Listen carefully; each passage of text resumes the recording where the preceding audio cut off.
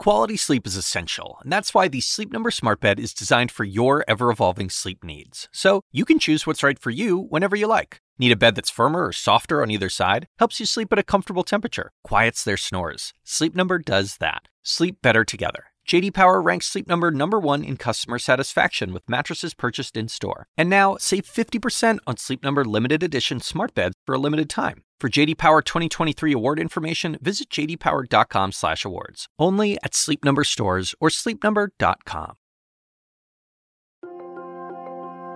Happy 244th birthday, America. I do hope you get some time to enjoy the holiday this year, but I think we all know that it's going to feel very different as well. Truth is, I hoped we'd be having a very different conversation around your birthday, one full of celebrations and excitement about the progress we've been making at eradicating this disease, full of barbecues and beaches. Instead, you've been dealing with this illness for months now, and I know it hasn't been easy. I thought maybe we'd be talking about coming out the other side of this curve. Instead, there's a new curve, and it's going upward. But as doctors, we have to continuously balance hope and honesty. And honesty always has to lead the way. That doesn't mean I'm not hopeful for you, America, and I want you to be hopeful as well. But our greatest hope comes with transparency, full and clear. So today, I wanted to talk to you as a doctor would talk to a patient. Lately, I've had a real convergence of my two lives as doctor and journalist. Maybe it's because the way that I trained and studied. But I've really been looking at the United States as a patient, a single human body that is infected. So the conversation we need to have is one that I had hoped to avoid and expected to be different at this time. I have to now tell the patient that the disease is spreading. The infection has become more extensive. The cancer is metastatic. I have to tell my patient that more aggressive therapy is now going to be necessary because this is no longer just localized disease. Back in March, I believed we might be on the road to success. I knew it wasn't going to be easy, but the disease at the time was sort of stage 1. No one wanted the disease, but there was also a belief that it could be treated, even cured. At a minimum, it could become a disease with which we could live. Still there, but largely under control. It would require regular checkups, scans, constant vigilance. But we would be able to dance with this virus inside our bodies while never letting it take over or be in charge. I had plenty of reason for that optimism. We have dealt with diseases in the past, and we succeeded.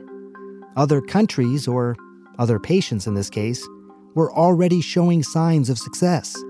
As long as we applied the early treatment, even if at the time it was less aggressive, we could have a significant impact. But then along the way, there were complications. Instead of getting better, the patient started to get worse. We went into crisis mode because our patient was coding. They were in cardiac arrest, and we needed to flatten the curve.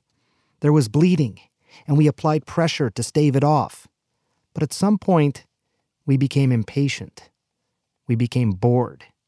And instead of holding pressure and even addressing the underlying problem, we took our hands off the wound and watched as the patient started to bleed out. And now, I watch, stunned, as we debate whether or not we should even put pressure back on the wound. At the same time, we seem to have lost sight of the underlying problem itself. We seem to have lost sight of this invisible enemy that continues to spread like wildfire through the country. Sometimes I wonder how different things would have been if the virus was bigger and actually visible to the naked eye, if it wasn't unseen, if we could actually see what we were dealing with, if we could see it flying out of the mouths and noses of those infected, tethered by strings around 6 feet long. If we saw that, would we behave differently? If we saw that, would we wear a mask and more likely keep our distance? If we saw that, would we be in the position that we are now? This is an unseen enemy, and we must do a few things. It's the treatment the country needs. Yes, the country needs to wear masks. You see, the thing about the virus is that it's actually not that tough. It's not that hardy. Yes, it's scary, but for crying out loud, it can be relatively well contained by a mask. And if a few viral particles do escape the edges of the mask, they really can't jump that far. So separate yourself and wear a mask. And then the virus will just fall to the ground and wither away. The virus doesn't die because the truth is it was never alive. You see, this virus, like all viruses, are nothing without us, the host. So make it harder to jump. Make it harder for the virus to spread. Don't be such a willing host. It's the worst thing you could do to it. Just let it wither away. One other thing. We need to get the Centers for Disease Control and Prevention, the CDC, back in the fight against this virus. It's true. The CDC didn't get everything right in the beginning. Yes, they released faulty tests, and it probably put us way behind. But they're also some of the best infectious disease doctors and some of the best epidemiologists in the world. They can help lead us out of this mess. We need to hear from them every day. Give them a few months to get in there, reduce the case numbers, contact trace, and develop a fast, accurate, and easily available test that we could have everywhere. If we do it right, going back into public, getting back to normal, could feel no different than checking the weather app to see if you need an umbrella. Yes, I am being super optimistic. I am being super audacious. But that, America, is also what you need. Whoever said hope is not a strategy was right. But still, America, for your birthday, I do want to give you honesty, hope, and a strategy to get there. Have a great weekend. We'll be back Monday. Thanks for listening.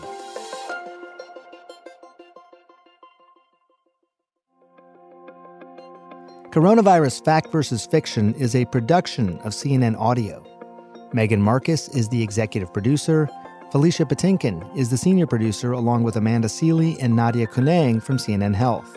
Raj Makija is the senior manager of production operations. This week's episodes were produced by Ann Legamayo, Evan Chung, Zach St. Louis, and Zoe Saunders, with additional help from Michael Nettleman. Our associate producers are Emily Liu, Aaron Mathewson, Madeline Thompson, and Rachel Cohn.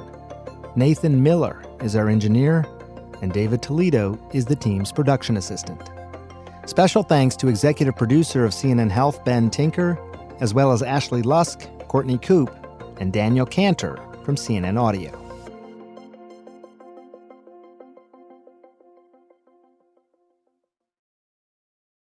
Quality sleep is essential, and that's why the Sleep Number Smart Bed is designed for your ever-evolving sleep needs. So you can choose what's right for you whenever you like. Need a bed that's firmer or softer on either side? Helps you sleep at a comfortable temperature. Quiets their snores. Sleep Number does that. Sleep better together. J.D. Power ranks Sleep Number #1 in customer satisfaction with mattresses purchased in-store. And now, save 50% on Sleep Number limited edition smart beds for a limited time. For J.D. Power 2023 award information, visit jdpower.com/awards. Only at Sleep Number stores or sleepnumber.com.